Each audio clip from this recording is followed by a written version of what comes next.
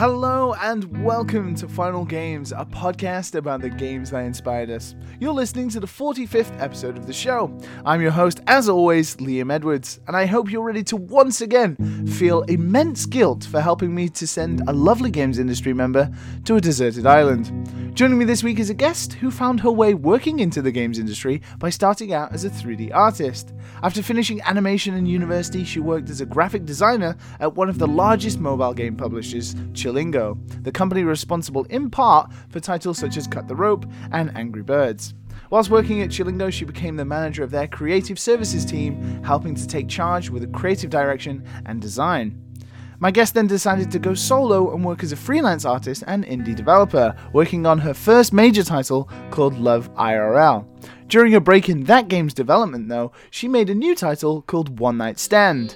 One Night Stand released on Steam last year and received raving reviews from quite a number of outlets, as well as being a major focal point for some articles due to the game's rather different premise. It was also nominated for an Independent Games Festival award last year. Joining me this week is the creator of Awkward Morning Situations, Lucy Blundell. Hello, Lucy. Hi, Liam. Thanks for having me. It's a pleasure. That's a great introduction. I'm glad you enjoyed it. How are you doing today? I'm very well, thank you. You're in Germany, yes? Yes, I am. So you work freelance and as an indie developer, but why in Germany? Because you're originally from the UK. Yeah, well, my boyfriend got a job here at Nintendo. Wow, that's awesome. Yeah, so I wanted to support him and come with him. So, yeah, and I fancied the adventure as well. How long have you been there now, then? It's kind of coming up to 2 years now, which is crazy because it doesn't feel that long at all. That's crazy because I'm coming up to my 2 years here in Japan as well. So maybe we left around the same time from the UK. Yeah. How is Germany treating you? Are you enjoying living there? Yeah, I do. I mean, the hesitation was real. yeah, totally. Like, I do have like up and down days. Sometimes it's like, oh, I miss home, I miss the UK, but then other days you're like, oh, Germany's awesome, you know, like people like they work hard, but they also like take lots of holidays and have lots of fun, and we have like real seasons here as well. Like summer's really really nice, and winter's all snowy, so yeah. Sounds very much like Japan compared to the UK as well. So yeah. I'm very jealous of you being in Japan. Oh, are you? I can imagine someone who grew up being inspired by video games like myself and anime as well, of course. But we're here to talk a little bit first about how you got into the games industry. And I noted that you started out as a 3D artist, but you studied animation. What was the kind of dividing line between those two, and how did you end up working in the games industry to start with? Yeah, so I'd studied animation, but my course was so like varied. Like we studied music, script writing, 3D design.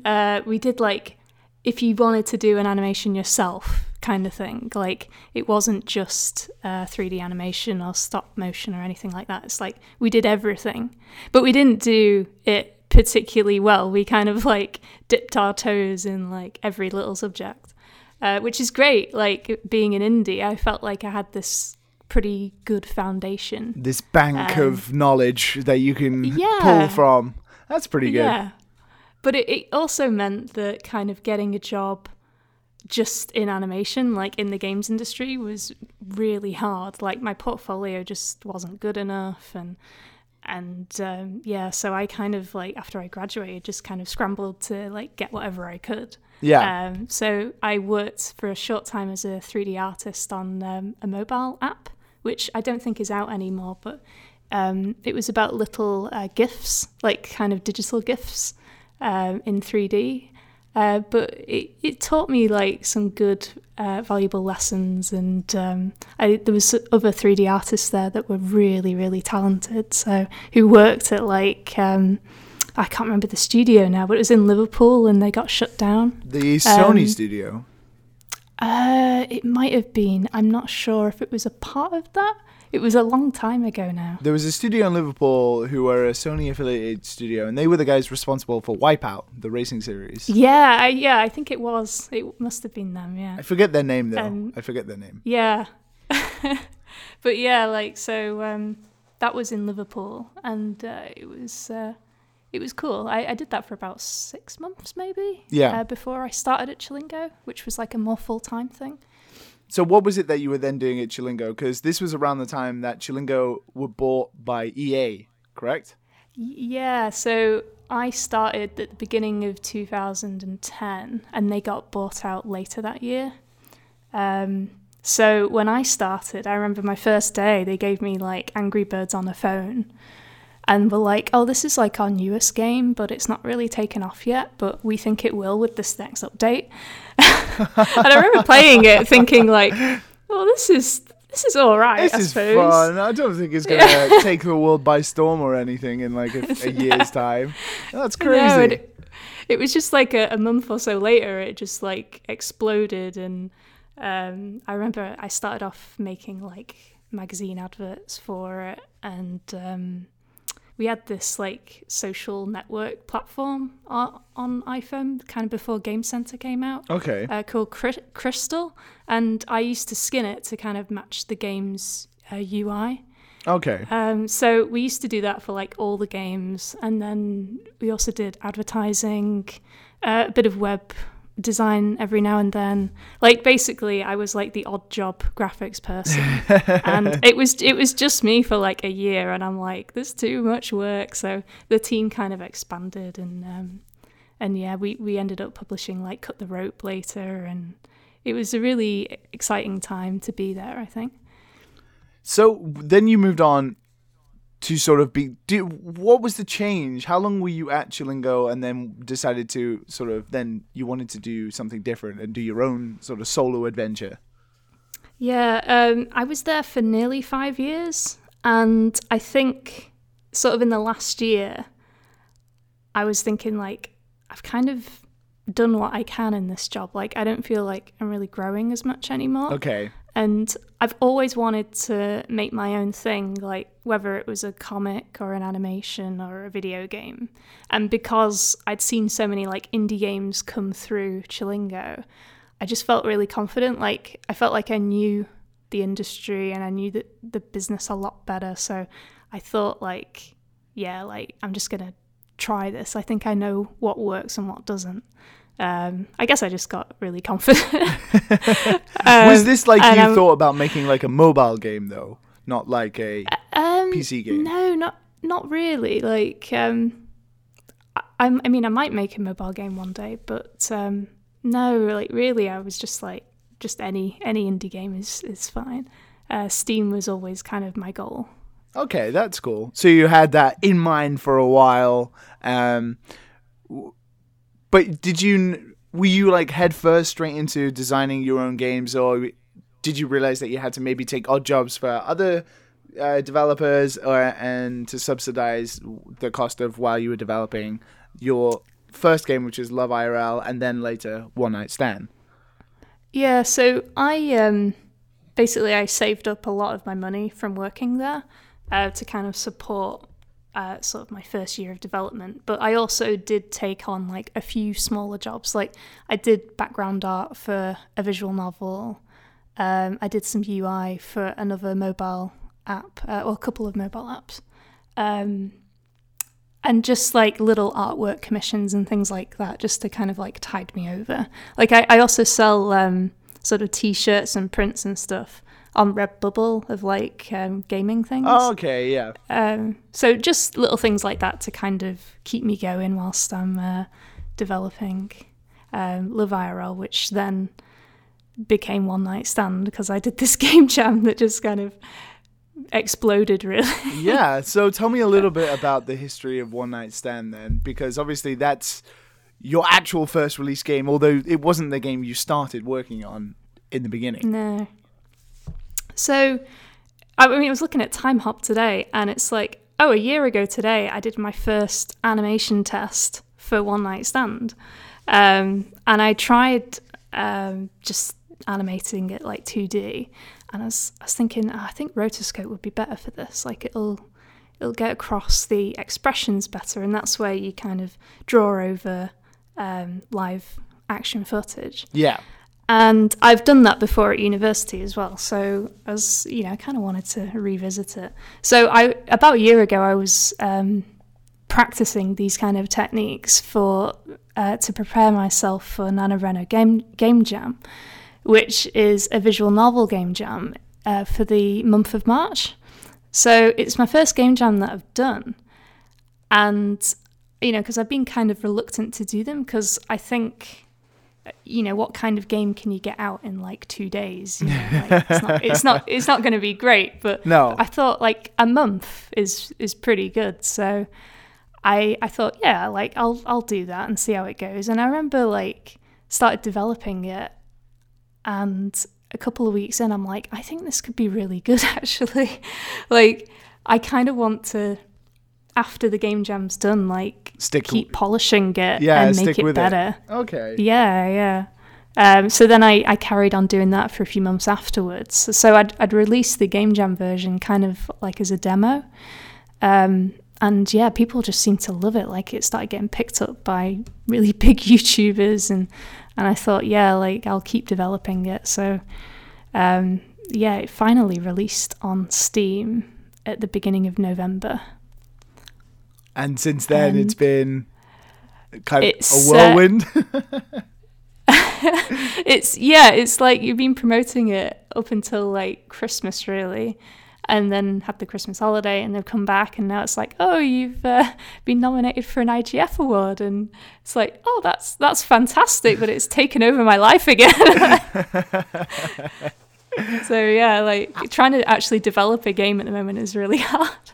It must be amazing to be like, well, I just sort of started doing this to pass the time during 1 month for a break, and now like I'm seeing all these YouTubers play the game. There's like articles written about it and the sort of subjects it tackles, and you know, I don't know how successful it's been on Steam and that kind of thing, but I imagine it's been like, wow, this is really, really fucking cool. Yeah, it's crazy. Like I'd never expected it. Like I remember I put it up on Itch.io originally, and then I went on holiday to Japan actually, and I just kind of arrived in Japan, and the next day I looked at my phone. I'm like, oh, it's been picked up by like Rock Paper Shotgun, and what the hell? Like this is just a little game jam game that's kind of buggy and not finished. It's just really weird. Mind-boggling. It's crazy. That's so awesome to hear. I imagine it sort of inspired you to be carrying on with games development in some way. It must be pushing you to be like, well, I've done it once, I can do it again. A little bit. I wouldn't say like I'm too cocky about it, because it's kind of, I don't know, you know, it's obviously a theme that catches people's eye. One Night Stand. Yeah. And it's really hard to say like if you'll be as successful again. I mean, I hope I will be, and I hope the next game will be more so, but it doesn't quite have that instant appeal or intrigue that One Night Stand does. So there's going to be some challenges, I think. Well, good luck to you, and I imagine there are some people listening who have played through One Night Stand who are looking forward to what you're going to do next. But we are here to talk about games that you have enjoyed, games that other people developed that have been successful in some way or in some form. So you have chosen 8 games as your final games list today, and featuring some intriguing choices as well, and a couple of choices I'm very excited to be talking about. So that's great. So why don't we get started and listen to some music from your first game, which I imagine as soon as people listen to this music, they will instantly know what game it is. So let's dive into Lucy's final games.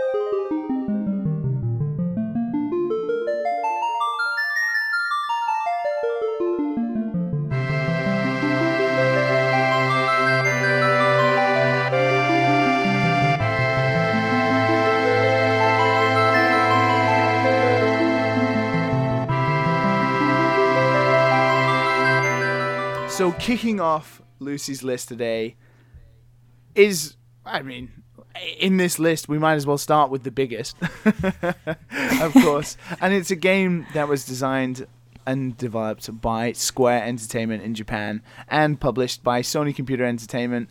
It was directed by Yoshinori Kitase with the producer of Hironobu Sakaguchi all the way back in January of 1997. It's the role-playing JRPG that just destroyed perceptions of JRPGs in the West and made it this huge genre that we know it is today. We are, of course, talking about Final Fantasy VII. Lucy, why is the first game on your list today Final Fantasy VII? It's just my most favorite game of all time. Like, I absolutely love it to bits. I've played it over and over again. Like every couple of years, I'm like, I've got to replay that game. And I'm kind of due a replay at the moment, but I've just so many other games on. Well, it's probably for the best that you maybe hold off a little bit, because as we are recording today, there is supposedly some huge Square Enix announcement today, or some exciting thing they're promising. So maybe it might have something that is related to the Final Fantasy VII remake. So fingers crossed, you might not have to wait too long for a brand new replay in sort of a new way. Yeah, I'm actually one of the cynical people when it comes to the replay. Oh, like, really?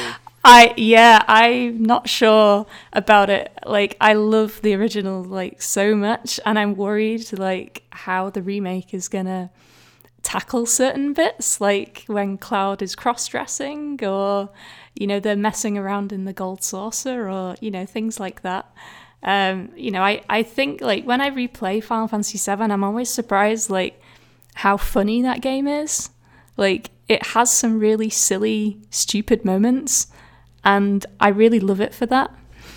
Like even when you go on the date with one of the choice of characters, and there's that scene where there's like a dragon and a wizard and the king all on like the stage, and it's just so silly, and you get to choose like how to act, and I think you can ask like what the princess's measurements are or something.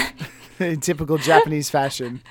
Yeah, and it's like, is that stuff like, one, is it relevant today, and two, like will they get away with it with like proper 3D models of realistic looking characters? Like, maybe not so much, but then again, it is Japan, so it wouldn't surprise me. It would not surprise me. Yeah. So what is specifically about Final Fantasy VII then? Obviously, you said it's your favorite game, but why does it... Because sometimes favorite games don't really don't factor into decision-making for a deserted island. But you have said you've replayed it over and over again, which is, for a game that once you've played it maybe once or twice, it's not hard to maybe deviate from what is exactly there. It doesn't give you too much variety. It is still stunted in its limitations that it was released all the way back in 1997. Why does it deserve to be going with you then? Yeah, so obviously for me, it does have that replayability, but there's still things I've not done. So I've not actually defeated the Emerald or Ruby weapons, like still. Like I've played that game like 7 or 8 times or something, and I still can't do it. And I've been watching guides recently, like, all right, I think I know what to do now. Finally, so I will take these on. Yeah, it's like I feel really ashamed that it's like I've still not done that, and I'm such a fan.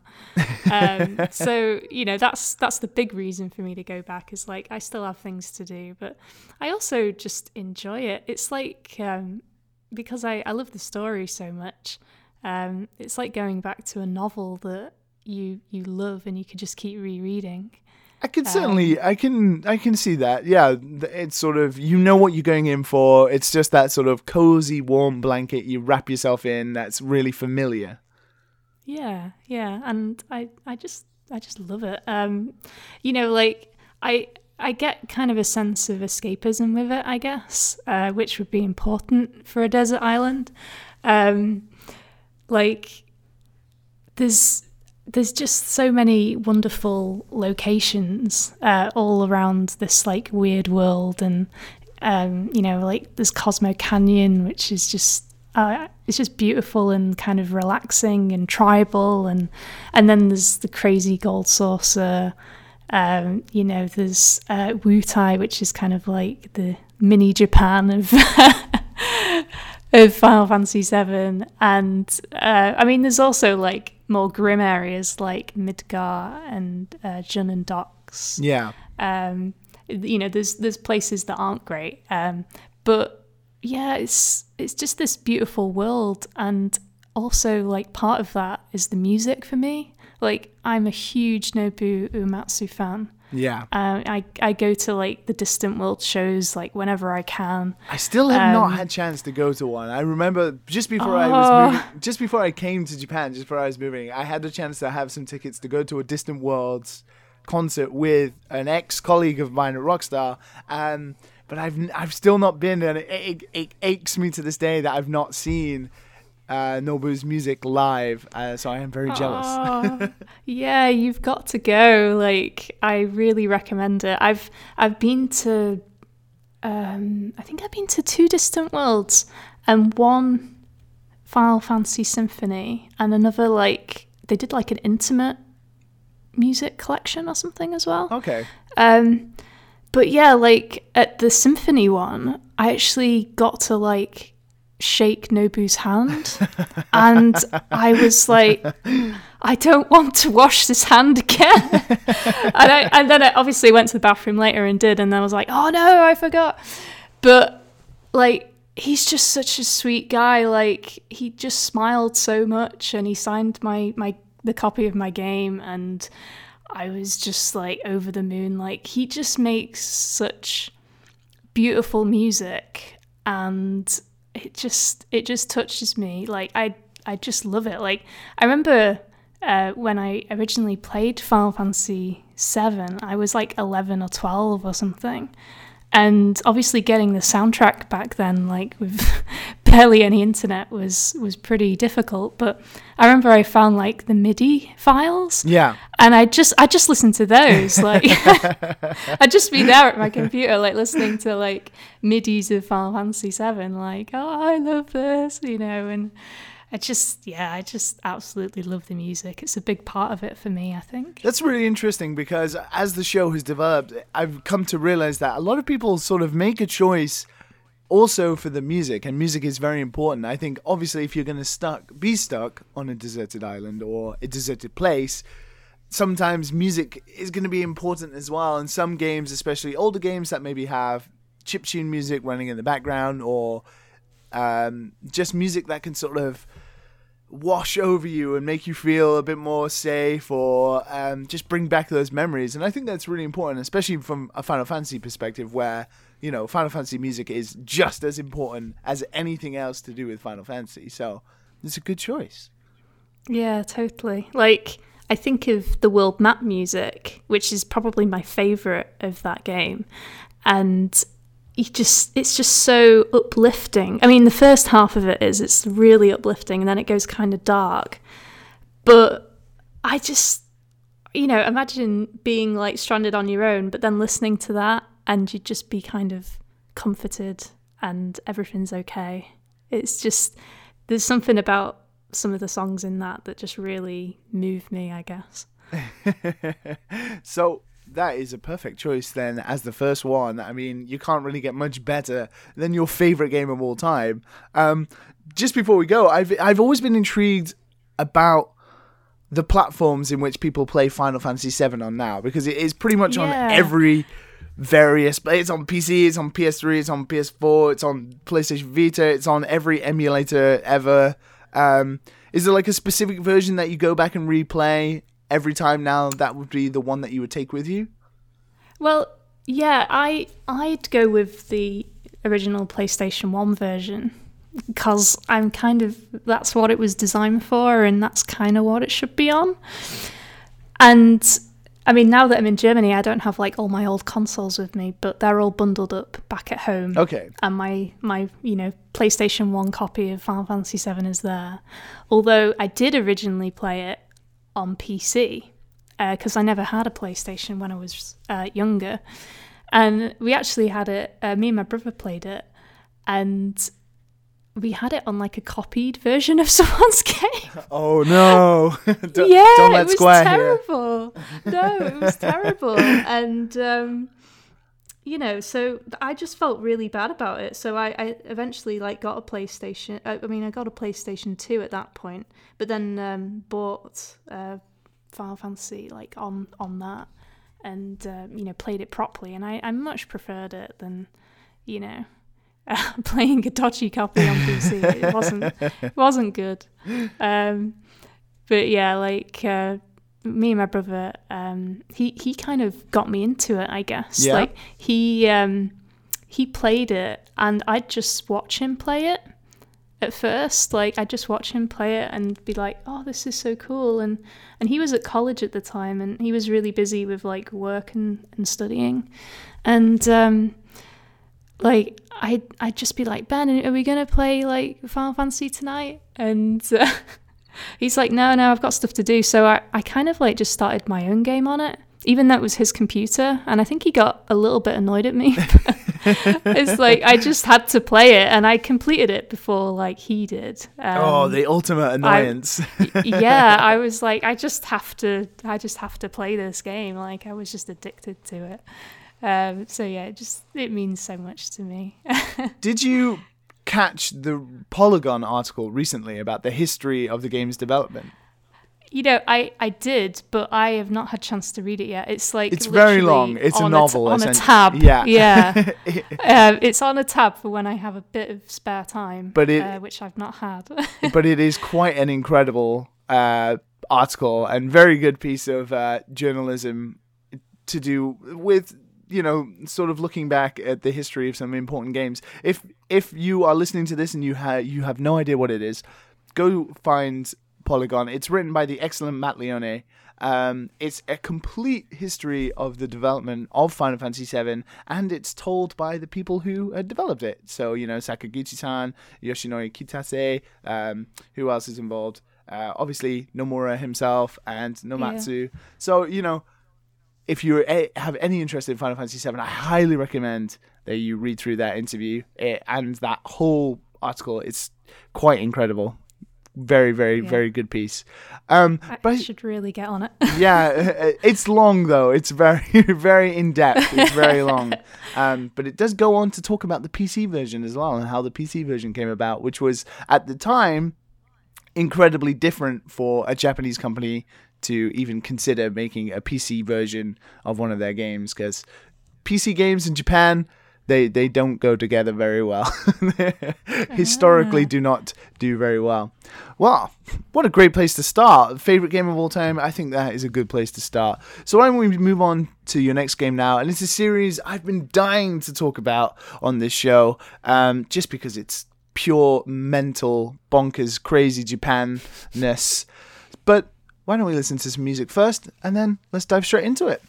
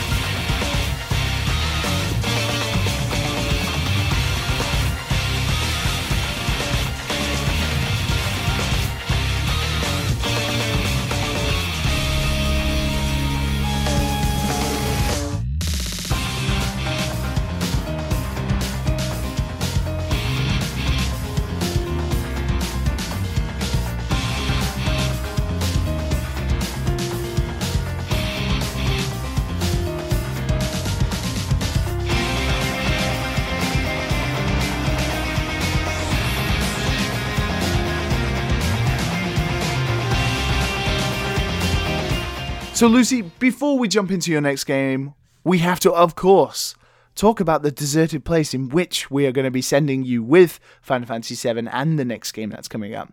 So, as you do know, because you have fully prepared for this episode beforehand, we are sending you off to a deserted video game world of your choosing. It can be anywhere from any video game, and the only caveat is that there will be no one there. It will just be you.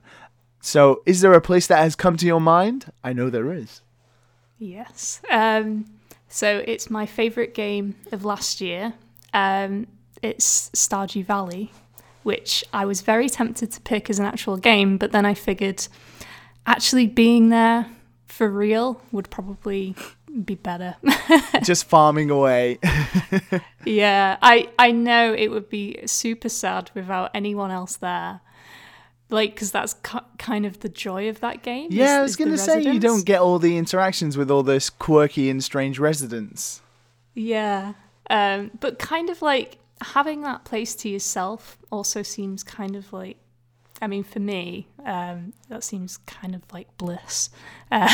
You've got a beach, you've got like the lakes and the mountains, you've got the caves to explore.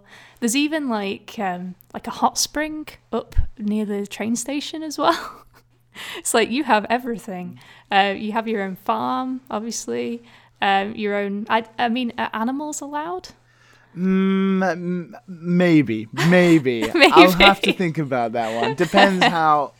Depends how loyal and almost human-like in nature the animals are.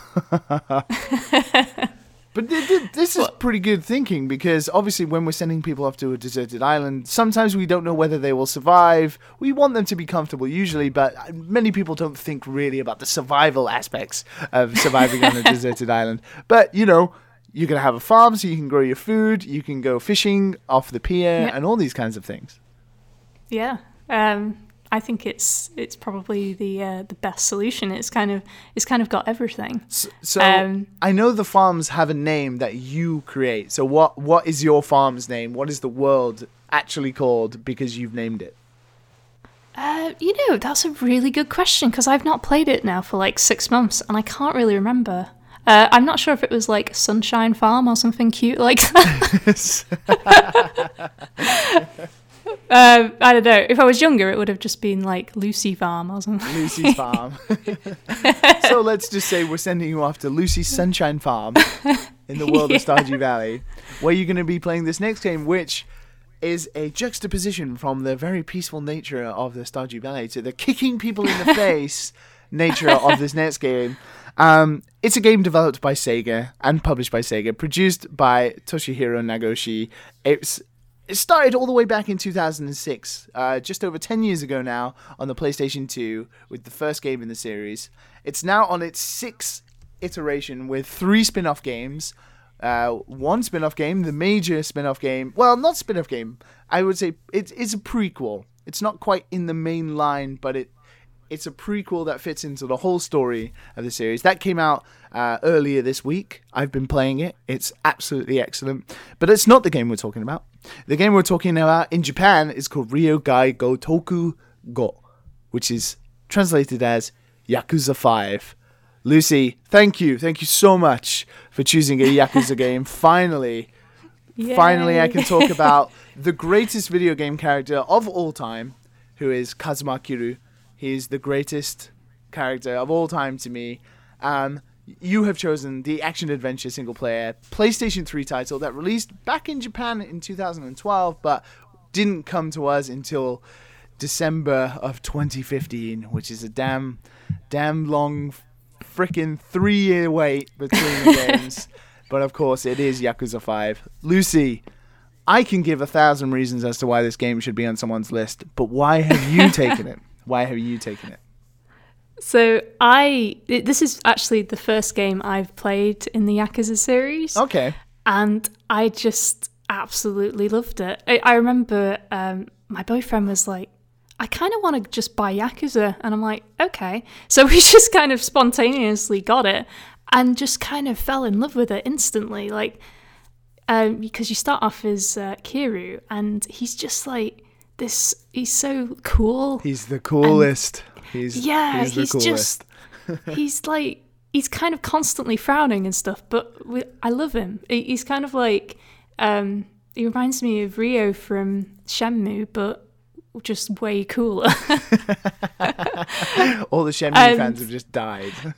Yeah, but sorry. he is way cooler. He's so much cooler. He's more stoic and he's awesome. He is totally awesome. Yeah. It's funny because the way you got into the series is very similar to how I got into it. I was in university back in 2010, and I downloaded this demo off the PlayStation Store, which was for a game called Yakuza 3. And I was like, hey, I like Japan. I like kicking people in the face. Let's play this game. And I played the demo. I was like, holy fuck, this is amazing. It's amazing. Yeah. And then immediately bought the game when it came out. And ever since then, I've been absolutely in love with this series. Yeah. So after we played 5, we then got 4. And it's not as long as 5. But I still really enjoyed it. And literally yesterday, Yakuza 0 turned up on my doorstep. I left the flat and it's like, oh, the delivery man has just literally left it on the doorstep. So luckily no one stole it. But that is my plan tonight, is to finally load that game up and play Yakuza 0 because I'm just so excited about it. Like, I've waited so long now. It's pretty... I've been playing it all this week. I bought it when I first came to Japan because I couldn't resist, although it was in Japanese, and at the time my Japanese was absolutely disgustingly terrible. It still is disgustingly terrible now, but it's funny, when I play the game now, I can read all the signs, and I get really excited. Oh, that's so cool. Because I can walk down Kamurocho and be like, oh, I know what that says. I know what this says. And then I'm massively slower playing it now. But I've been playing Yakuza 0 this week as well, and it is great. You are in for one heck of a time. In fact, after recording this podcast, I am going to damn well go and play it too. So you went back and played 4. Did you go back and play 3? Have you played 3 yet, or? No. So we bought it, but we've kind of been saving it. So kind of like trying to spread out the Yakuza games so that we don't like have to wait ages for the next one. Like, we're just really worried. You don't have to put up with Sega's 4-year wait for each localization. Yeah, I don't want that to happen. I'm like, no, we must spread these games out. So, like, yeah, I just, when I first played it, I don't know. It reminded me of Streets of Rage, like mixed with Shenmue, and I love Streets of Rage. Like, it's got that kind of like old school kind of beat 'em up style about it, even though it's all new and in 3D, and I think it looks incredible. Sometimes Yakuza is really, really good. It does. But it's got that kind of, you can pick up stupid items like baseball bats and motorbikes and all kinds of crazy things and just attack people with them. And it's like Streets of Rage, but way more fun. And I love Streets of Rage as well. It's just makes you feel so badass when you're like beating up all these like awful people on the streets who just always want to like start fights with you and stuff, and you can just kick ass, and again, it's got that kind of humor to it where it's not taking itself that seriously, and I really like that. It's really interesting because it essentially is just a badass simulator. That's what it is. Like, you're just there to be a badass all the time with a really cool deep voice, the best sideburns ever, and really you just can't get much better than kicking people in the face in like Japan. So yeah, because Japanese people don't do that normally. No, that's the thing. It's like I have it on my list because I love Japan, and it's kind of like, when I'm missing Japan, it's like, oh, Yakuza game's great for that. Like, it's like a Japanese simulator. But at the same time, it's nothing like Japan because everyone's so nice in Japan. It is it's so strange because it is like such an incredible representation of what Japan is like as a place in look and in quirkiness and the shops and everything. But at the same time, you get the flip side is that you get more anime type tropes with men in the street coming up to you saying "Nani ite no?" and just like asking you what you're doing and stuff like that. So It's maybe not so much what Japanese people are really like. Trust me. No, it's not. But I'm so happy to have finally spoken about a Yakuza game on this show. And you're gonna have one heck of a time playing Yakuza 0, but you're not gonna get time to do it because we're sending you away to a deserted island to look after a farm. So you're gonna have to just deal with having Yakuza 5 for now. So let's listen to some music from your next game, which is I'm trying to find when you told me that this game was on your list, I was trying to find the reasons as to why you possibly would want this to take up a spot on your list. I mean, last week we had Noctis choosing Cookie Clicker, but now we're talking about a fitness game. So why don't we listen to some music from this next game, which because it's a fitness game made by Nintendo, I imagine has some excellent music, because all Nintendo games have excellent music. So let's listen to some music from this next game, and let's dive straight into it.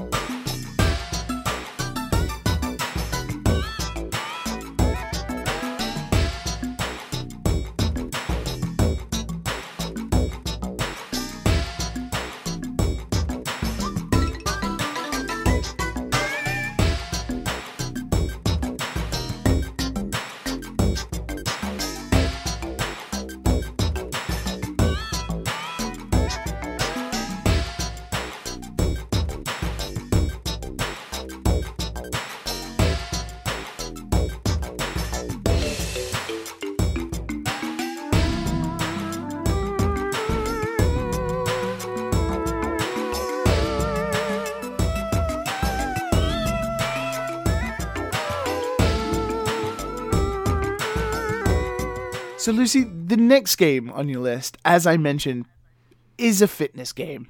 It was developed by Nintendo EAD and published by Nintendo. It released for the Wii U, but it used the Wii Fit board and became a convoluted mess. It's a game that's essentially a sequel to another game that is a game. It released in 2013. Actually, it didn't release that long ago. It released for the Wii U, and it's Wii Fit U. I honestly have no idea what to say about this. Lucy, why Wii Fit U? Please explain. Because this is a game that I play kind of every other day or so. I do get exercise aside from this, but like, I think if you're on a desert island or in Stardew Valley, you're gonna need to kind of look after your body and your mind a little bit, and this game really does that for me. Because I'm not the most fit person in the world, I find kind of the level of exercises in this game pretty good, like quite a good motivation, and obviously because they've kind of gamified exercise, it makes it really appealing to me. It's silly. There's loads of like different mini games, and even like exercise kind of aside, like some of the games are actually really, really fun. So yeah, like I think like just having this kind of game or even like just fitness goals, even though you're on a desert island, I think that might bring a bit of kind of normality into your life. I think it's more of a looking after yourself kind of game that I think would be quite important in that situation. But don't you think if you're going to be looking after a farm that you're going to get all the grass and exercise you already need? There was this worry, yes. But I think having something that's doing it for yourself, and unless like, oh, I've got to farm these like potatoes and I have to chop down this tree. It's like, oh, I can do like half an hour a day of like just some fun light exercises that are just good for like my mind and my body. And yeah, I take that stuff kind of seriously, I guess. I think like for my survival, I think I'd need something like that. So Wii Fit U, because I've only played Wii Fit, and that was back in the sort of Wii peripheral sort of hype that was going on back when motion controls were obviously the games industry's huge thing. But I've not played Wii Fit U. So what are the actual like mini game type things that are involved in that game? Yeah, so there's a lot of like the old ones that are in just the usual Wii Fit. Oh, but, okay. But they've kind of like made them better. So you can do like more reps, or there's harder levels, things like that. There's a few different balance exercises that use the Wii U pad. Like there's a dessert course one where you have to carry these weirdly shaped desserts around and keep them balanced whilst you're like running around from table to table. I actually really enjoy that one. I think it's a bit cruel though, like having these lovely looking desserts like in front of you whilst you're trying to exercise. It's kind of like the carrot on the stick thing. But yeah, like there's an obstacle course which is way more kind of advanced, that uses like kind of directions on the Wii board itself. There's like cycling and orienteering that they added. Yeah, there's like loads more like yoga poses and exercises. There's like a rowing exercise. There's more like balance games. I think it's just kind of the definitive version of it, and it's in HD as well, which is always a plus. Yeah. Oh, and there's dancing as well. So there's like this whole new kind of genre in there, which is dance games. And there's like, I don't know if there's like 5 or 6 different styles of dancing, but some of them actually give you a really, really good workout. And yeah, I find dancing fun as well. Like I was tempted to put like Just Dance in this list for the same kind of reason. Yeah. Because I find it really fun. And yeah, I think the dancing is like, it brings a smile to my face. So I think that's something that's important. So are you a firm believer that Wii Fit works? Because there haven't been too many stories of, you know, people losing like lots of weight around the game. Is it just something that keeps you healthy, or do you think that maybe people could actually like lose weight and use it as a serious tool? That's a good question, because I mean, I use it and I don't think it gives me it doesn't give me the best workout, but if it's like a cloudy day and I can't really go outside and exercise, then at least I can do something. I do think like it's better than nothing. But it's not great. You know, it's not I don't know. Sorry. I ask mainly because as someone who currently for the past like 4 months has been going to the gym every day and cycling for an hour every day in the gym, and it's really, really boring, I would like an alternative that helps me get the same workout but is a lot more fun. But I imagine it probably couldn't give me as an intense a workout as cycling 35 kilometers or something. Yeah, like if you really want to sort of burn the calories, then I don't think Wii Fit is it. But I think if you want to like tone up your muscles or like sort out your posture or your balance, like with the yoga poses, I think they're really, really good. So I guess it just depends kind of what you want to use it for.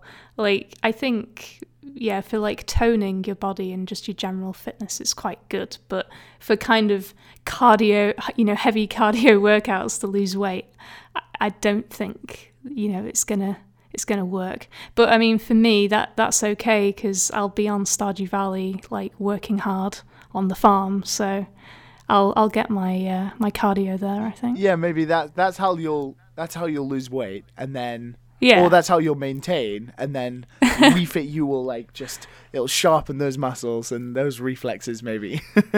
Yeah. It's a good combination. Exactly. It's a good combination. Yeah. Very intriguing choice. But I actually knew about this game. But your next game, I have no idea what this game is about or what this game is. And it took a while for me to find something about it.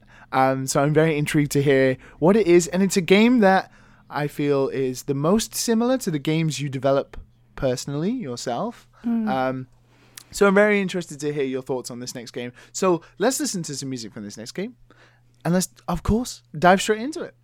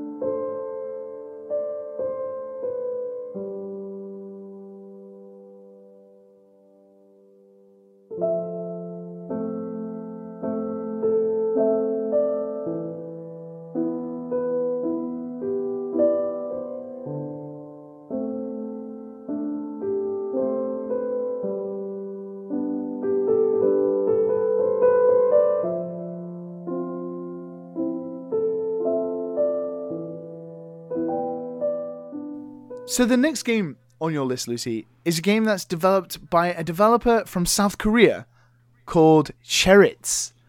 It's a game that was released last year, I believe, for iOS and Android. And the game is described as a storytelling messenger game that is kind of like an Otome type game. Yeah. And along that line of visual novel style, it's a game called Mystic Messenger. Or in Korea, it's called Suspicious Messenger, which is kind of dangerous. What is this all about? Yeah, so this is a really odd pick for me because coming off Wii Fit U, this is the odd pick.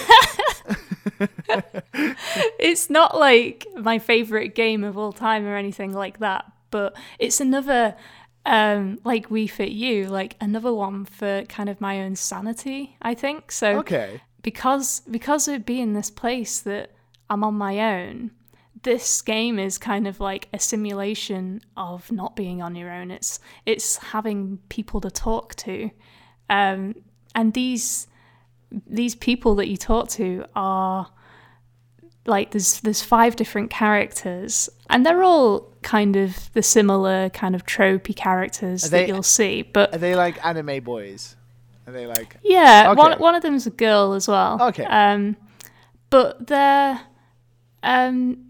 yeah. So I mean, they're kind of, when you first see them, they're kind of stereotypical, but you kind of start getting to know them, and you start feeling like these people are they real, or are they just a game? I'm just playing a game, right? Like they're not real. It's the way they write, because basically Mystic Messenger is for mobile game. It's a mobile game. Yeah. So you load up the app, and the whole story of Mystic Messenger is that you found a phone with an app on it, and you chat to these people, and you find out that they're in an organization, and they need like a party host. And for some reason, they're like, "Oh, well, you've picked up this phone, so that must mean that you're going to be our new party host." It doesn't make any sense. Yeah. Okay. Keep going. I'm with you so far. But it's the fact that this is on. You're playing it on your phone, but it's a story about an app on a phone chatting to these people. It just makes it so immersive, and yeah, you do start thinking like these people are like they're kind of like real. Like you'll chat to them in real time as well. So at midday, someone will be on the messenger, like chatting away with one of the other people. And then like maybe in a couple of hours, they'll be like back having a chat about something else. And maybe they were like talking about their lunch at 12 o'clock. And then a few hours later, they'll be saying like, oh, did you have a good lunch? How was your lunch, Lucy? And all this kind of stuff. And you'll kind of go back and you'll be like, oh yeah, my lunch was fine. Oh my God, that's and so like, weird. Yeah, make sure you eat and all this. And then they'll phone you up as well. Like after you've had a little text conversation with them, they'll then like phone you up and it's still like in Korean, but they have like the subtitles. And it's just really weird. Like, and because it's in real time, you're kind of like checking it every few hours. And to get a route or to finish like a whole playthrough is like, I think it's like 11 days or something. So I've only done one playthrough like successfully, but there's like 5 different endings, well, good endings, and then there's loads of bad ones and neutral ones. And I really like this game, but I don't really have time to like keep checking my phone and chatting to these like make-believe people. But that's what makes it perfect. I bet your boyfriend's like, who are you chatting to? No one. Go away. Oh yeah, he's totally like that. He's like, why'd you keep chatting to these weird Korean people? They're so weird. He hates it. So that's probably why I stopped playing. So the game takes place over 11 days. Is it that 11 real-time days? So yeah. How I imagine in some form that the story must escalate massively and very quickly to be covered in only 11 days. So I imagine in the beginning it's all innocent and nice, but by the end it's like, oh my God, we're getting married in like 11 days or something. Well, how it works is because you're doing this, you're planning this party, you kind of get to know them over the first few days. Okay. And then one of the guys says, right, we're going to have the party in like a week. So at this point, you're just like trapped in a room with a phone chatting to these people. And then the idea is like after that week has passed, so about 11 days at that point, that's when you host the party. And that's when you get to meet them all. Now, the only route I've done is the girls' route, which is Jahi. And that's not, at least when I played it, it wasn't a romantic route as such. It was just a friend route. So you get to like meet her and kind of support her in her like new business venture. But it was really sweet. But it was really weird because like you've been chatting to these people over an app, and then on the last day, your character's meant to like meet them in real life. And it's just like, I don't know. The thing is, because I did the girls' route, it was very innocent. But I don't know what the guys' routes are like. Like, I don't know if they do go pretty dark, or I've heard it. I think like a couple of them do go a little bit strange and a bit weird. That sounds fun, though. That sounds interesting. Yeah. I just, and it's just a game that I wish I had more time to play, but it is quite a time suck. I mean, it's on mobile, so you can pay like IAP and kind of skip the time and just kind of rush through it. You can do that, but I kind of think like, well, it works better if you play it in real time. Like if you pay, you're kind of not playing it how it was designed. I think it feels like you get to know them more if you spend longer, like if you spend like a week chatting to them instead of like a couple of hours or something. So at the end of the 11 days, you get to go to the party, right? Please tell me that you just get to go to the party.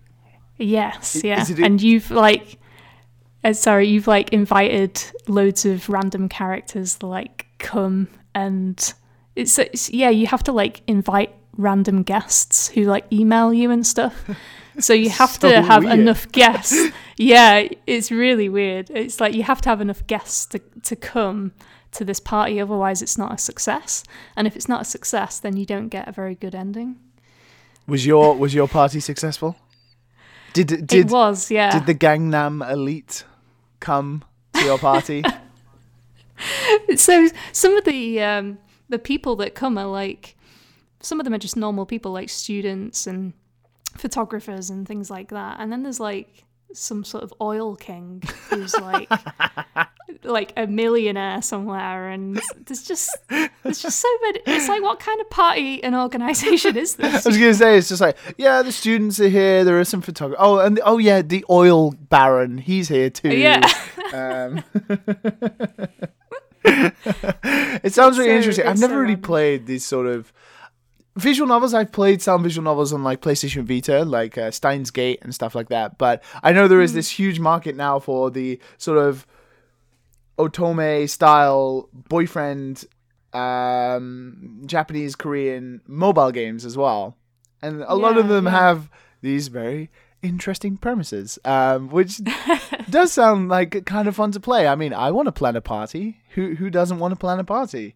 Just maybe not under some weird circumstances where I just picked up a random phone off the ground. I'm now tasked with throwing the best party the whole of South Korea has ever seen.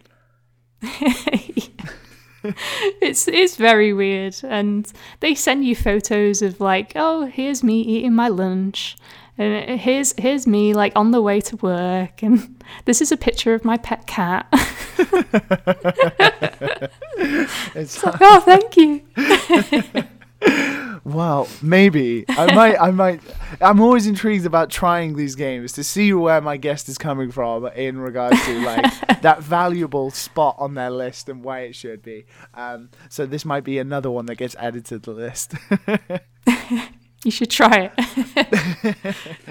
But I think it's time for a massive juxtaposition from planning a party to racing around in various vehicles. Either as a monkey, a tiger, a turtle, or even Banjo from Banjo-Kazooie. So why don't we listen to some excellent music from this next game, and let's dive straight into it.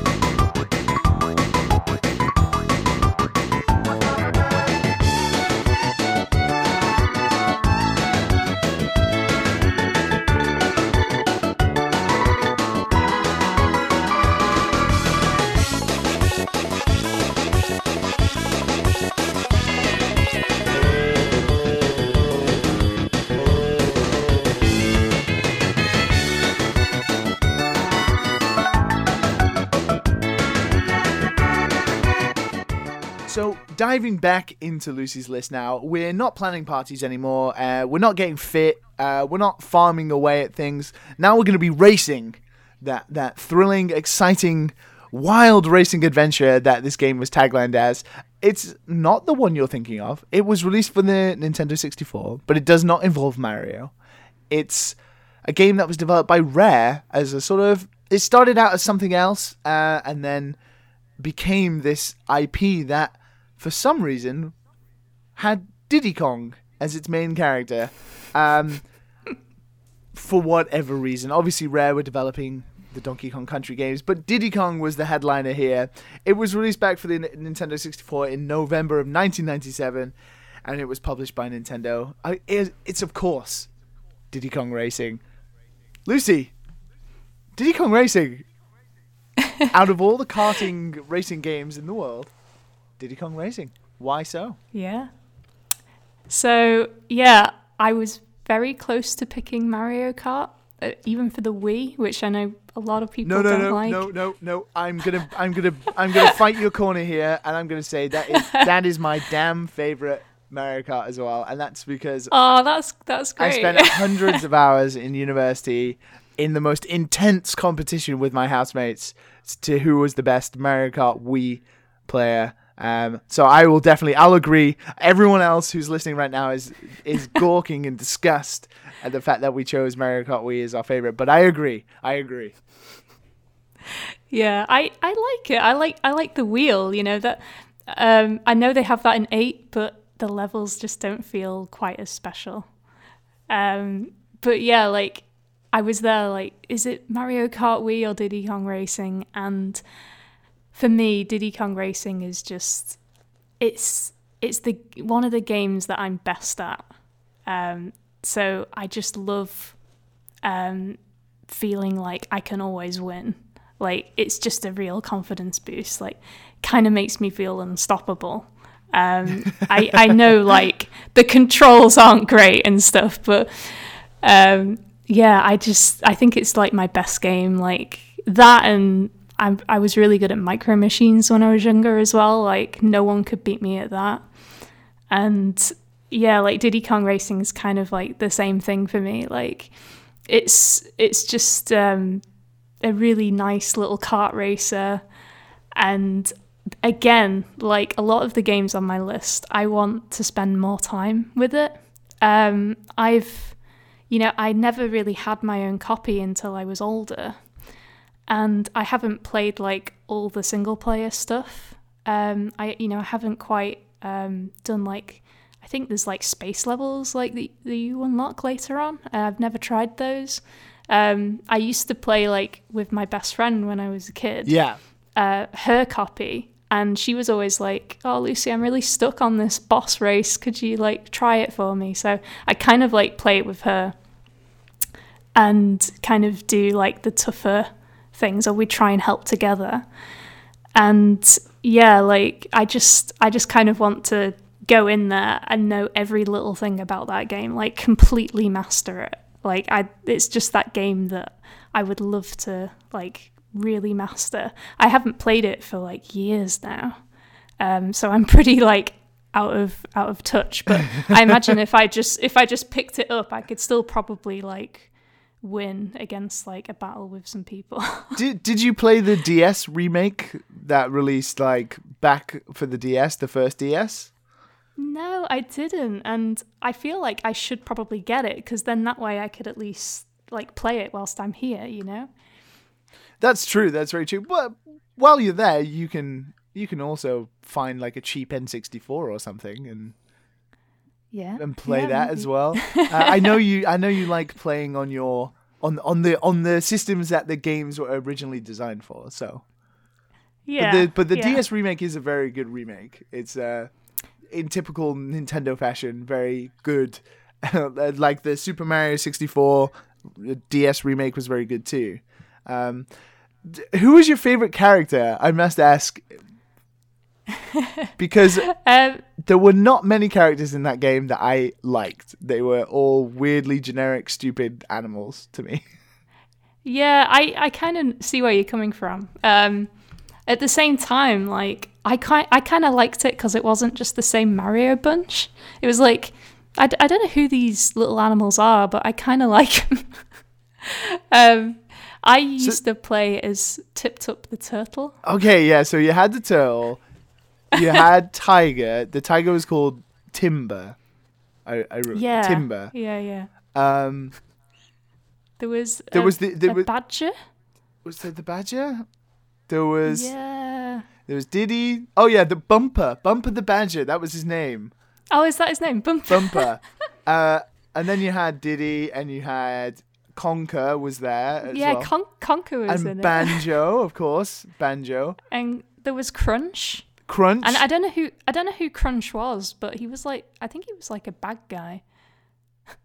I think there was just randomly there. There was an octopus who was a bad guy, I think. But you had the elephant. You had the genie elephant as well, who helped you. Yeah. I can't remember his name. I think it was like it was weirdly racist. I think because he was a genie. I think he was named like Taj or something. Really stupid. He'd just kind of fly in on like a magic carpet. Yeah, and he made like a really funny noise. He'd be like, whoa, yeah, like kind of like Banjo. I think like that's a lovely thing about Rare games is like at least at that time like all the voices were just hilarious. Like we tried playing Conker's Bad Fur Day on the Rare Replay like a year or so ago, and there's like Scousers in it, and I just find that hilarious. Like you'd never get that. And Diddy Kong Racing isn't quite as bad as that, but some of the voices are pretty hilarious. That wonderful 90s Rare where they just stuck eyes on animals and gave them funny voices. And for some reason, it was like the genius thing that worked and made them the huge studio they were at the time. Yeah.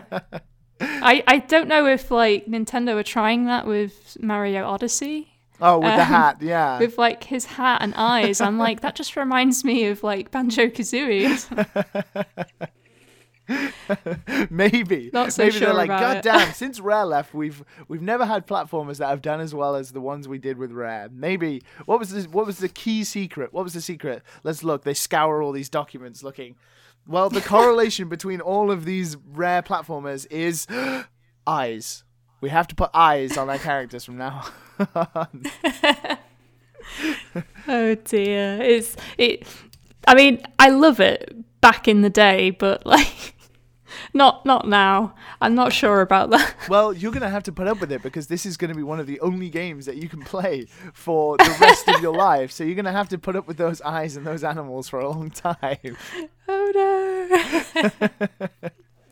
No, it's like although the characters are they are a bit weird. Like there's so many good pros to this game. Like I think the kind of mechanic of having missiles and bombs that you pick up and they stack. Like I really, when I'm playing Mario Kart now, I really miss that because it made it really tactical. So if you got like 2 red balloons, your missile would turn into a homing missile. And that was really, really helpful. And I know like in Mario, you have like the option of maybe getting a red shell or a green shell. But it just feels a bit too random. Whereas Diddy Kong kind of rewards you for being a little bit more sneaky and a little bit more tactical. And I really like that. I think I find it really sad that they never like remade it or brought it to modern consoles, or it's just kind of been forgotten about. Well, obviously Rare and Nintendo sort of fell apart. Microsoft got them, but we got the DS remake, which I think, due to the art style and the graphics, I think that's about as good as you're ever gonna get, really. Yeah, I suppose.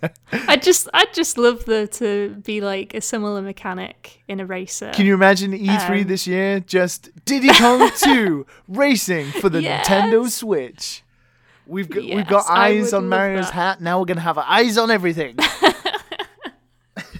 I would love that so much. I really would. Like, never mind the Final Fantasy remake. Give me Diddy Kong remake. I would love that. Well, everyone thought The Last Guardian wouldn't come out, but here we are. So you never know. A girl can dream. A girl can dream. Yeah. Well, I think it's about time we move on to your next game now. So why don't we listen to some music from the soundtrack and let's dive straight into it.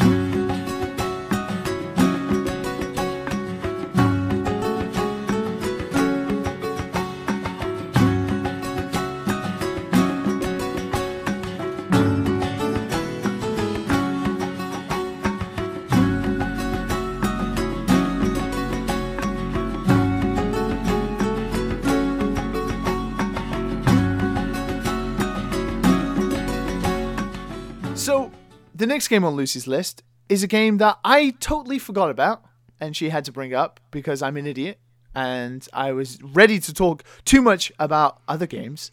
But there is a game that I think is a game that's featured on this list multiple times before, and I think for kind of the same reasons everyone chooses it, it's a game you pretty much can play forever. It's a game that was developed by Blizzard Entertainment and designed by Rob Pardo, Jeff Kaplan, and Tom Chilton all the way back in 2004. It's just the massive multiplayer game that, everyone knows about. World of Warcraft. Lucy, Please tell me, why are you taking World of Warcraft with you? Yeah, because it is that game that you can play forever. It's like if I had all the time in the world, which I hope to on this island, then I'd just play World of Warcraft. Even without like the chat functions, it's like, yeah, I'd still just keep playing that. Keep collecting everything. That is the main point that everyone asks me about this whole online multiplayer thing, and the rules, although have sort of wavered over time and become more difficult as more people bring up more complications, is that you can play MMOs and you can do all this thing, but you can't talk with people. So MMOs are built on one massive aspect is raiding and like doing dungeons. So if an integral part of that experience for you is talking with like your guild or with your friends, then maybe it's not the best game to choose for that point. But if you can get by and you like playing PvE and stuff like that, or you don't mind playing with randoms when you're doing a dungeon or a raid or something, then, you know, it's going to be a pretty good choice. Yeah. I must admit, like, I loved the social aspect of it originally. Like, I was like a guild master at one point, and we used to run like raids like a couple of times a week, and really getting like really serious into it. And I made some like really, really good friends on there. And it's, you know, it's kind of sad to probably be in World of Warcraft and not have that. But at the same time, like if I went back to play it today, a lot of those people don't play it anymore. So all my friends will actually be gone. And people, I feel that like social isn't that important in the game anymore. Like a lot of the dungeons are cross-realm, so you don't really ever get to know anyone in the same way that you used to, like back in the like earlier Warcraft days. And yeah, like I think if social's not in it anymore, I'd kind of be okay with that. Like there's a lot more to the game apart from like raiding and doing like dungeons later on and things like that. I think I'd probably do a lot more PvP battlegrounds. I don't think arena would work without voice because that's very tactical, but in a battleground where there's like loads of you, you could just kind of run in, do whatever you want, and just be like a little part of like a team that probably doesn't communicate very well anyway. So you could just kind of like do whatever you want. Also like PvE is really nice as well. Like I love PvE in World of Warcraft. Yeah, it's lovely. Like it's just such a beautiful world. It's so gorgeous and atmospheric. And even though like the graphics are like really old now, like it doesn't really bother me. Like, you know, all the textures are painted and it's just such a beautiful place. I think it's like the art style, obviously it was updated like 2 expansions ago, and there was a huge art update with character models being updated and all that. There's something about the World of Warcraft art style aesthetically that is incredibly pleasing. It's always very, even in the darkest areas or the dingiest places, it's always very bright and colourful and very, it's like a wonderful palette. I don't know what it is about World of Warcraft, but it does look really nice, even though it is, 13 years old or whatever. Yeah, gosh, that's crazy. But yeah, like, it's just, I don't know how they do it. It's just so atmospheric. Like, I don't know if it's just the way it's rendered. Like, if your computer's not very good, then, instead of it just being really bad quality, like further in the distance, they just kind of mist it out, and everything feels kind of misty and eerie and fantasy-like, and that's really like a really clever way of for lower spec computers to kind of get around that problem. Well, yeah, that is probably a part of it, but back in 2004, it was still probably high end. Difficult to run a little bit because now is it did get the art update, but it wasn't that drastic of a change. No, it still looks great. Like I really like the look, and I'm not a massive World of Warcraft fan, and I kind of came into Warcraft really late. But I just think it has that Blizzard touch, that kind of art style that only Blizzard can do. Kind of cartoony, kind of wacky, but at the same time really holds its own and doesn't look like anything else out there.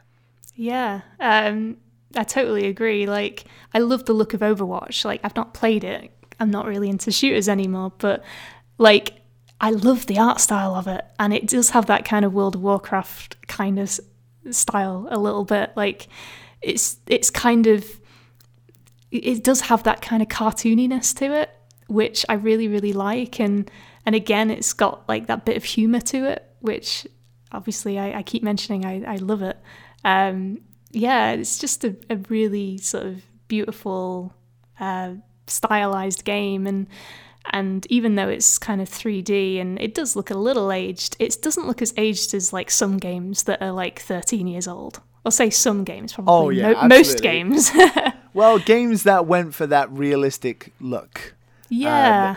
Maybe didn't do so well to hold up. Whereas when you go for like cartoon animations or more sort of less realistic looking characters, you get by. Rare. Yeah. Rare. Putting animals on putting eyes on everything. So, yeah. So, getting no chat, no talking with people, totally okay with you. I wouldn't say totally okay, but I've had my run of like being social on there. It's a lot of hard work, especially if you get into a guild and you have to run it or you have to contribute. And you're gonna have all the time in the world now to do that. Though. You could be the best guild master ever.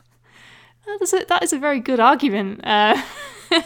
But you can't though, so no, I'm it's not. a I'm weird not allowed. oxymoron that you can, but I'm not going to allow you to do so. It's fine. Like there's plenty of other things for me to do. Like I could just make a ton of money in the auction house. Like I could go around the world and collect all these rare items, and there's still like a ton of things for me to do. It's kind of the reason why I love that game, but also gave it up, because it's kind of an all or nothing for me. Like, I just love to just play it all the time. So I think limiting the chat would actually limit, me playing it, which is probably a good thing. Even on like a desert island when I shouldn't be, where I could like play all the time, I probably shouldn't. I should probably go and look after my farm and like eat and things like that. Yeah, definitely. Because that's what World of Warcraft does to me. It's like, oh, it's 9 p.m. I still haven't even thought about dinner. But I guess when you're working away at the farm, you can just you can choose your own time. But I guess if you need like the vegetables and stuff to all grow or plant your seeds, I guess you have to get up early and do it. Maybe. Yeah. I don't know how farming works in real life that much, so I wouldn't really know. I'll have to learn. But whilst I'm waiting for them to grow, then I can play lots of WoW. Yeah, well, while you're waiting for them to grow, you can grow your own vegetables in your garrison in World of Warcraft as well. Yeah. Double the veg power. Digital veg and real veg. Well, I think it's about time we move on to your next game now. So I'm going to listen to some music for this next game, and let's dive straight into it.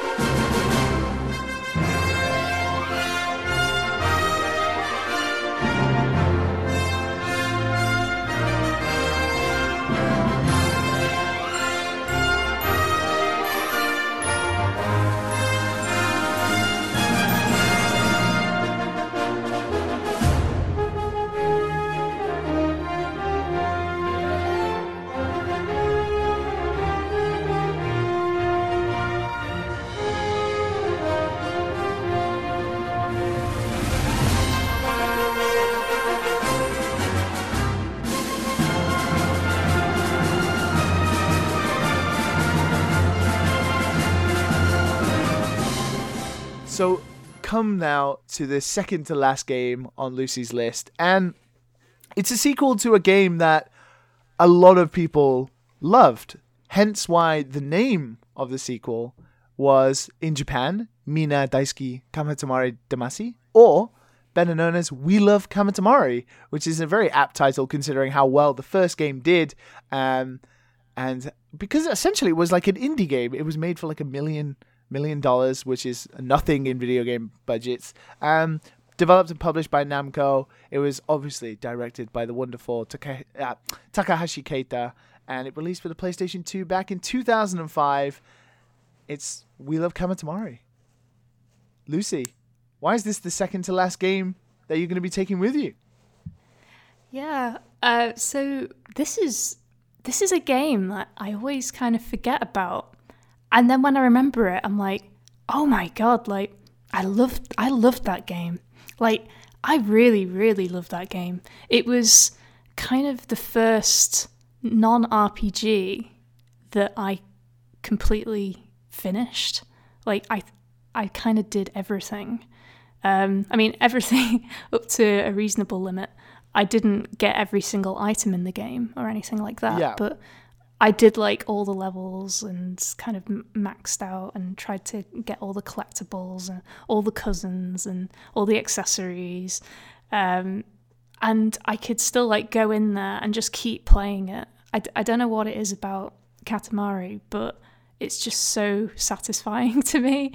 I don't know if there's like just a bit of OCD in me or something that just wants to pick up every bit of rubbish and like things around the room and stuff, but it's just really satisfying. It's like even the noises, like when you roll over things and they squish onto your ball, it's like a little kind of pop noise, and it's really, really nicely done. And you know, I love the art style. Is like kind of the first low poly kind of style that I was introduced to.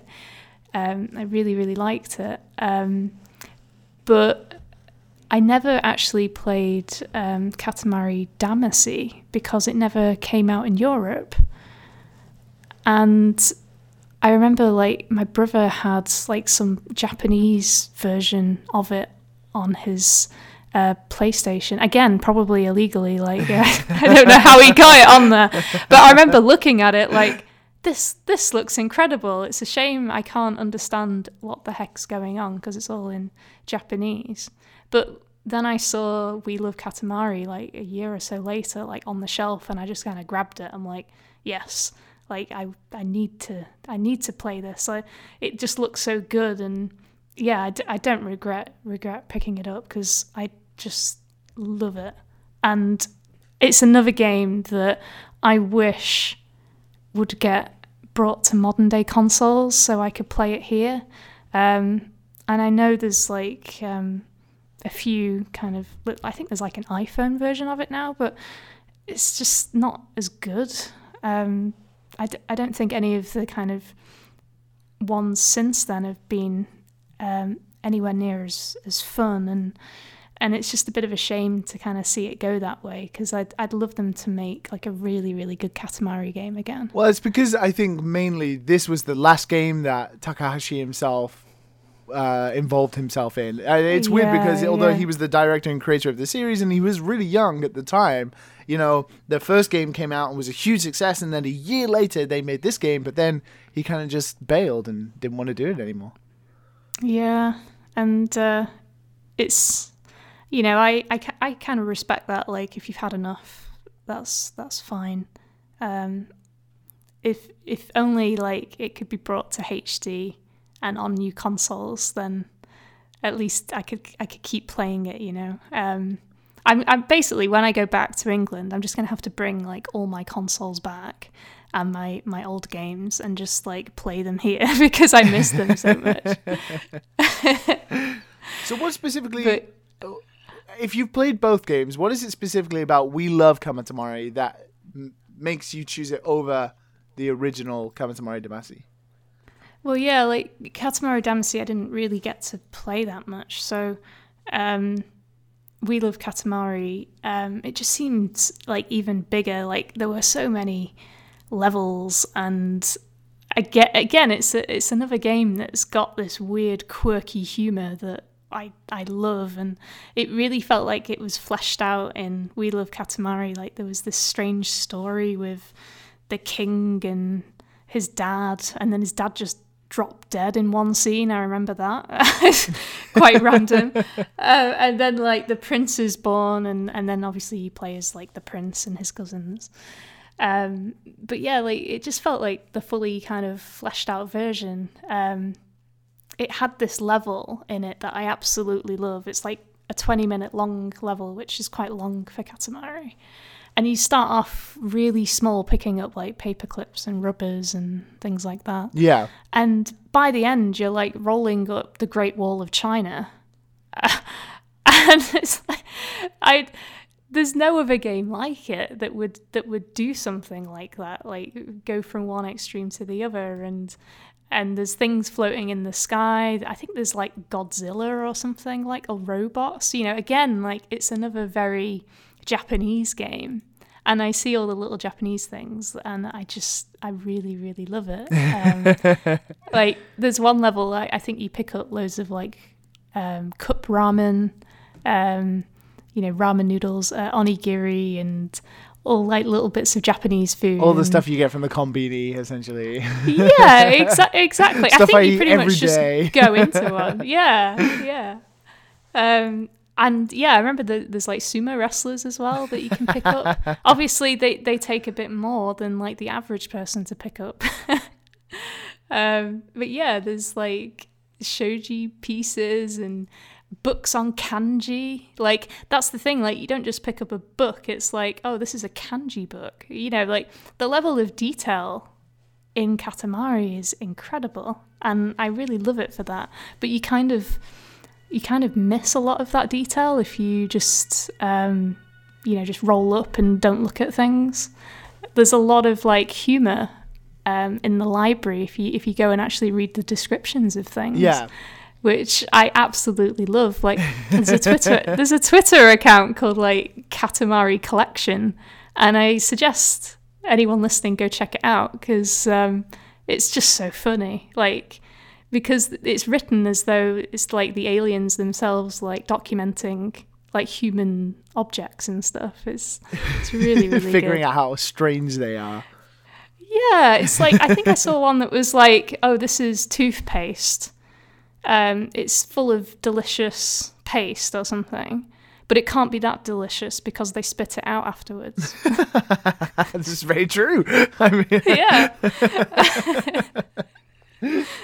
So like, that's an intriguing point. That feels like an our shower thoughts post. Yeah. I'm gonna start following this Twitter account for. Yeah, you should. Some immense insight like that.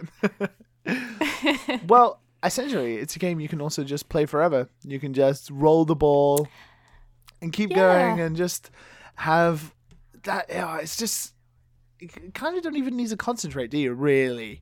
You sort of sit back and roll and relax. Yeah.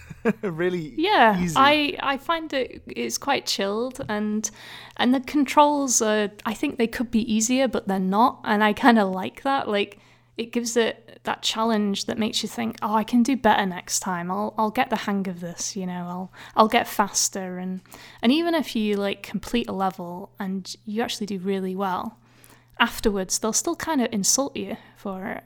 Like it's got that kind of Japanese humor, I guess. Oh yeah, nothing is ever good enough. Even if you did a good job, you can still do better. Yeah, it's like, oh well, this Katamari's kind of what I was looking for, but it's kind of crap, so we'll send it up to the cosmos and kind of explode it or whatever. And I just love that. Like after you've rolled it up, it says like, oh, your Katamari is as big as like 12 ninjas or something. And it's just the randomness of it. Really? No, it's like, oh well, thanks for that. Like, is that if you like the volume of them, or is that the height of them, or what is that? It's just like they just. Is that the length of all their intestines combined? Because that would be a long way. Come on, give me some credit. Well, I think it's about time that we move on to your last game now. And it's sort of different to all the games you've chosen so far, but also in the same sort of, I think, experience as some of the games you've already chosen, that human interaction or looking for something to pass the time but not feeling so lonely and having a pseudo-human, relationships or interactions to make yourself not feel so lonely on the farm when you're grafting away, working so hard, and then coming in to do some fitness. It's nice to chill out with some, quote, friends, unquote, I would imagine. So why don't we listen to some music from this next game, and let's jump into Lucy's final game.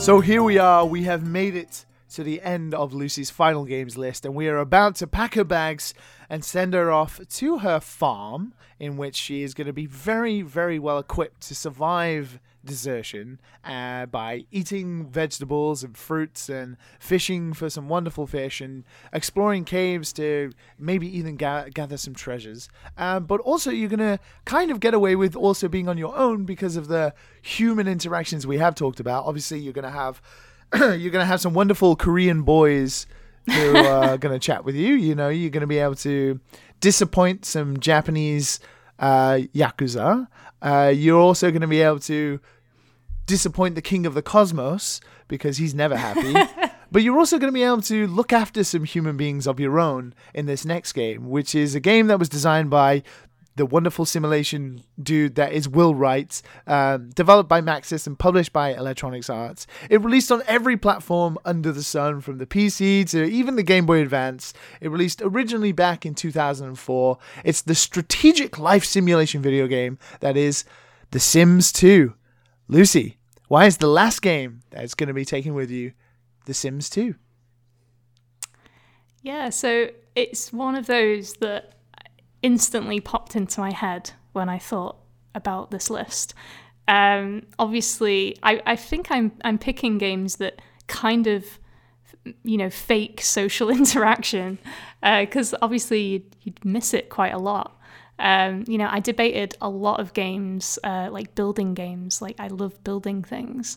I was thinking of like Theme Park and Dungeon Keeper and SimCity, but I think like The Sims, like it has that aspect, but it also has, the sort of simulating people and families, and it's kind of like a virtual dollhouse almost, I guess. I think it'd keep me quite sane when I'm on my own in Stardew Valley. So, it's funny because The Sims is not something I've ever really got into, and I've mentioned on the show before that one of the things that fascinates me most about The Sims is the stories that people make and the stories that other people have told me. And there have been people on the show before who've had funny Sims stories or funny stuff that's happened to their Sims or that they've done. Do you have any such story about a funny time or something that really sticks out from when you've been playing The Sims? I'm probably the most boring Sims player you've ever met. I play like really seriously. I'll make like myself and like my boyfriend, and we'll be like in separate houses, and I'll try and get them to like meet each other and fall in love, and then kind of move in together, get married and play little happy families. That's kind of how I start playing, and then probably 20 hours in or something, I'm doing this, and I'm like, why am I doing this again? Like, it just kind of, I guess The Sims kind of does that, but then I'll start like just either playing like something randomly or like starting just to use it as like a building thing, a simulator almost. So I think The Sims 2 is like the first one where you can just build houses and public places and not have to have a family attached to them. Okay. So you could just like make a lot and then just build like a beautiful house and kind of deck it out however you want. And you don't have to move anyone into it. And I guess that's like, it's my kind of creative outlet. So sometimes it's less about the Sims themselves and more about just like building a home, but not in a really complicated kind of, program. It's just, It's casual, it's easy, like the controls are simple. Like I tried Sims 3 and Sims 4, but I think like building the houses is even harder, and it feels, to me, it just feels a bit more limited. Like, rooms have to be kind of certain shapes, and it feels a bit more strict. I don't know, like maybe it's just me not getting the hang of the UI, but I mean, I tried it for a good long time, and I just think like in 2, it's just easy to just go in, build what you want, like nice and quickly, and not like get so frustrated at like the controls. Yeah, it really annoys me. But in 2, it's like, yeah, this is really, really easy, and okay, you can build some beautiful places. Yeah. And yeah, I really like it. It's just like, it's more like building a little town almost. Like that's kind of why I love Sims. It's funny because I've just never really got into The Sims, and there's something about The Sims that I can't get over the barrier of trying to be serious, of trying to look after them, or trying to feed them, or trying to make sure they go to the toilet and all that kind of stuff. Like they're meant to be adults, but they're massive babies at the same time. Yeah. I just like killing them or watching their demise unfold between me. I imagine though, these people are going to be your only companions. While you're on this farm, so I imagine you're going to have to look after them pretty strictly. But how emotionally damaging is it going to be when they die, or if they die? See, that's another reason why I love Sims 2 so much. So if you keep them really happy, so if you play really well, you get like, I can't remember what the points are called, but you get these kind of life points, and you can use them to buy the elixir of life. Oh my god, really? So, wow. Yeah, so that's how I always used to play it, and then my Sims would just keep living. And I just, it felt like a bit of a cheat, but at the same time, it's like, well, they only live for like 20 days. Like, that's not very long. So, or rather, they're an adult for 20 days or whatever. But, that's not much time to get everything done that you want to get done. So just take a drink of the elixir of life every few days, and then they stay young. The weird thing is when I think you can actually, like, if you keep drinking it, you actually go back to being a teenager again, I think, which is a bit weird because then your relationships break, and obviously you can't be married to your husband anymore, and all those kind of weird rules. I remember that The Sims 2, one thing, it's funny because my memory about Sims or any sort of reference I have has always been weirdly unique things, like other people's stories or something. But the other thing I remember about Sims 2 is I used to work in game back in the day, and I remember that The Sims 2 had like a bajillion expansions as well for it. Oh yeah, like just massive amounts of expansions, and also then like packs of like items and stuff. And obviously because back in the day, internet maybe not so good, there were actually like physical boxes of these like expansions and stuff. Did you get into the expansions as well? Is there like some expansions you have? I mean, you can have them all to take with you to your farm, but are there some that are your favorites that you've really enjoyed? I had the pet one, so you could get dogs and cats in it.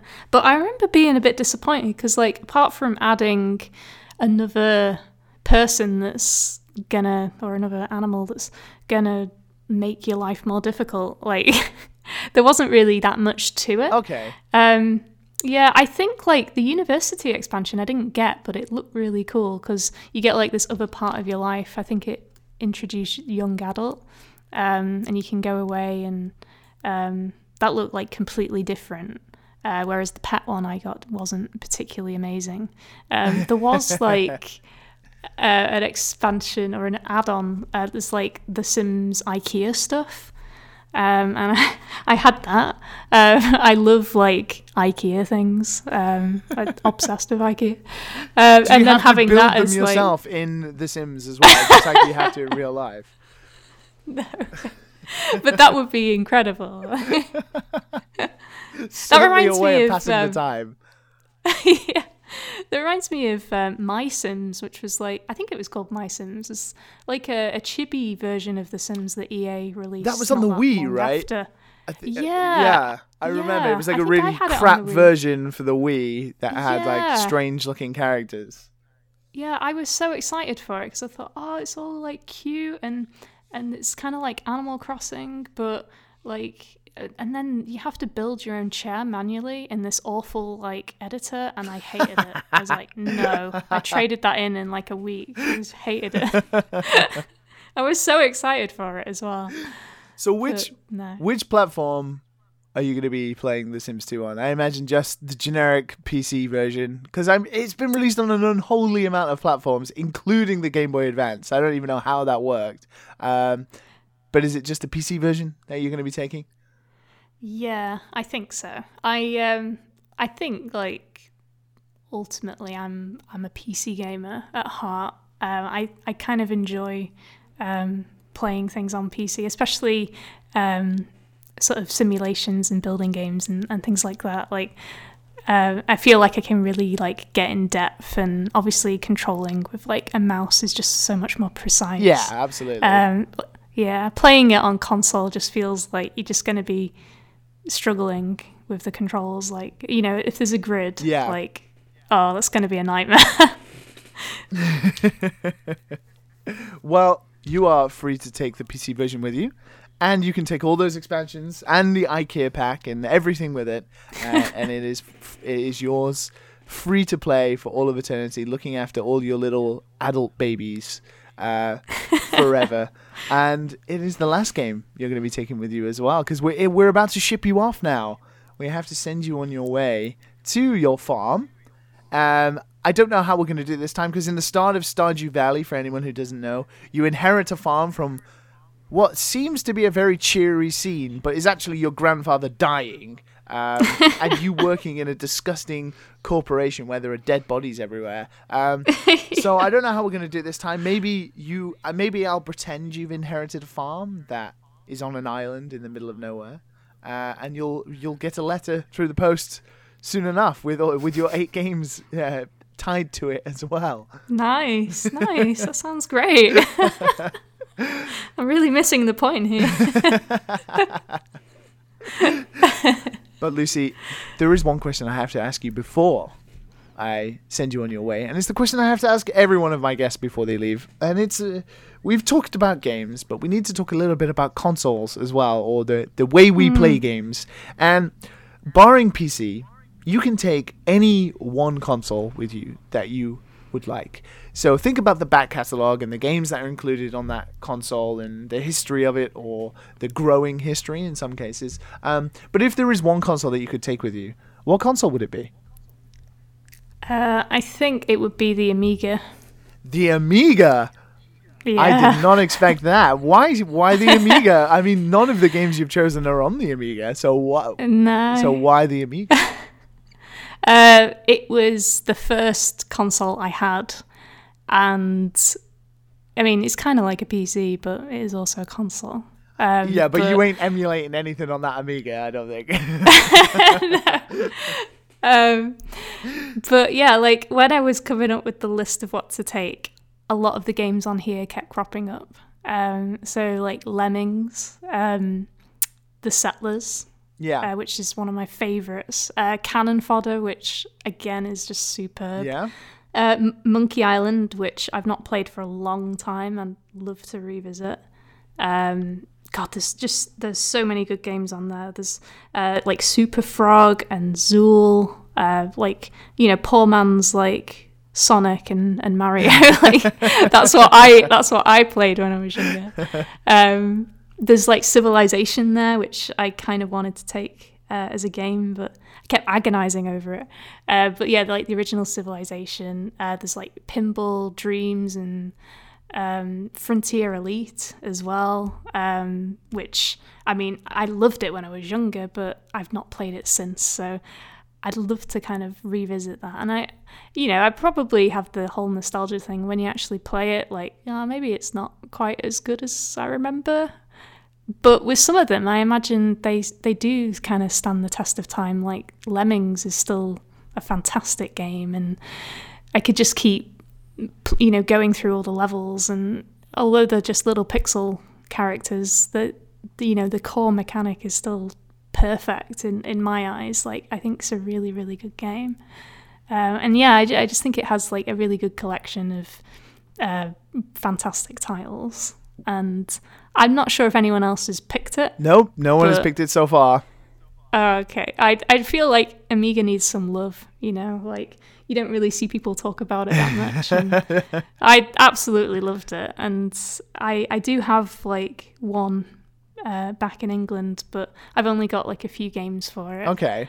So I kind of want to collect more and try and find like all the classics that I used to love. Well, you can have the whole collection to take with you. Yay. And you can have the Amiga, and you can go through all those games checking if they're still good or if they're just really, really bad now. And that is your pleasure while you are working on your farm, playing all these wonderful games that you've chosen. And Lucy, thank you so much for coming on the show today. It's been an absolute pleasure talking to you. I hope you've had fun, and I hope you're ready and got your bags ready to inherit that farm of yours. Yep. I'm just waiting for the letter now to turn up. Excellent. So why don't you tell the wonderful listeners who have listened so far and all the way through this about where they can find you on the internet and what of yours they should be checking out? Yeah, so it's probably easiest to find me on Twitter, which is Games by Kinmoku. That's Kinmoku. I'm also on Facebook with the same handle. I am going to be at GDC on the IGF Pavilion at the expo floor.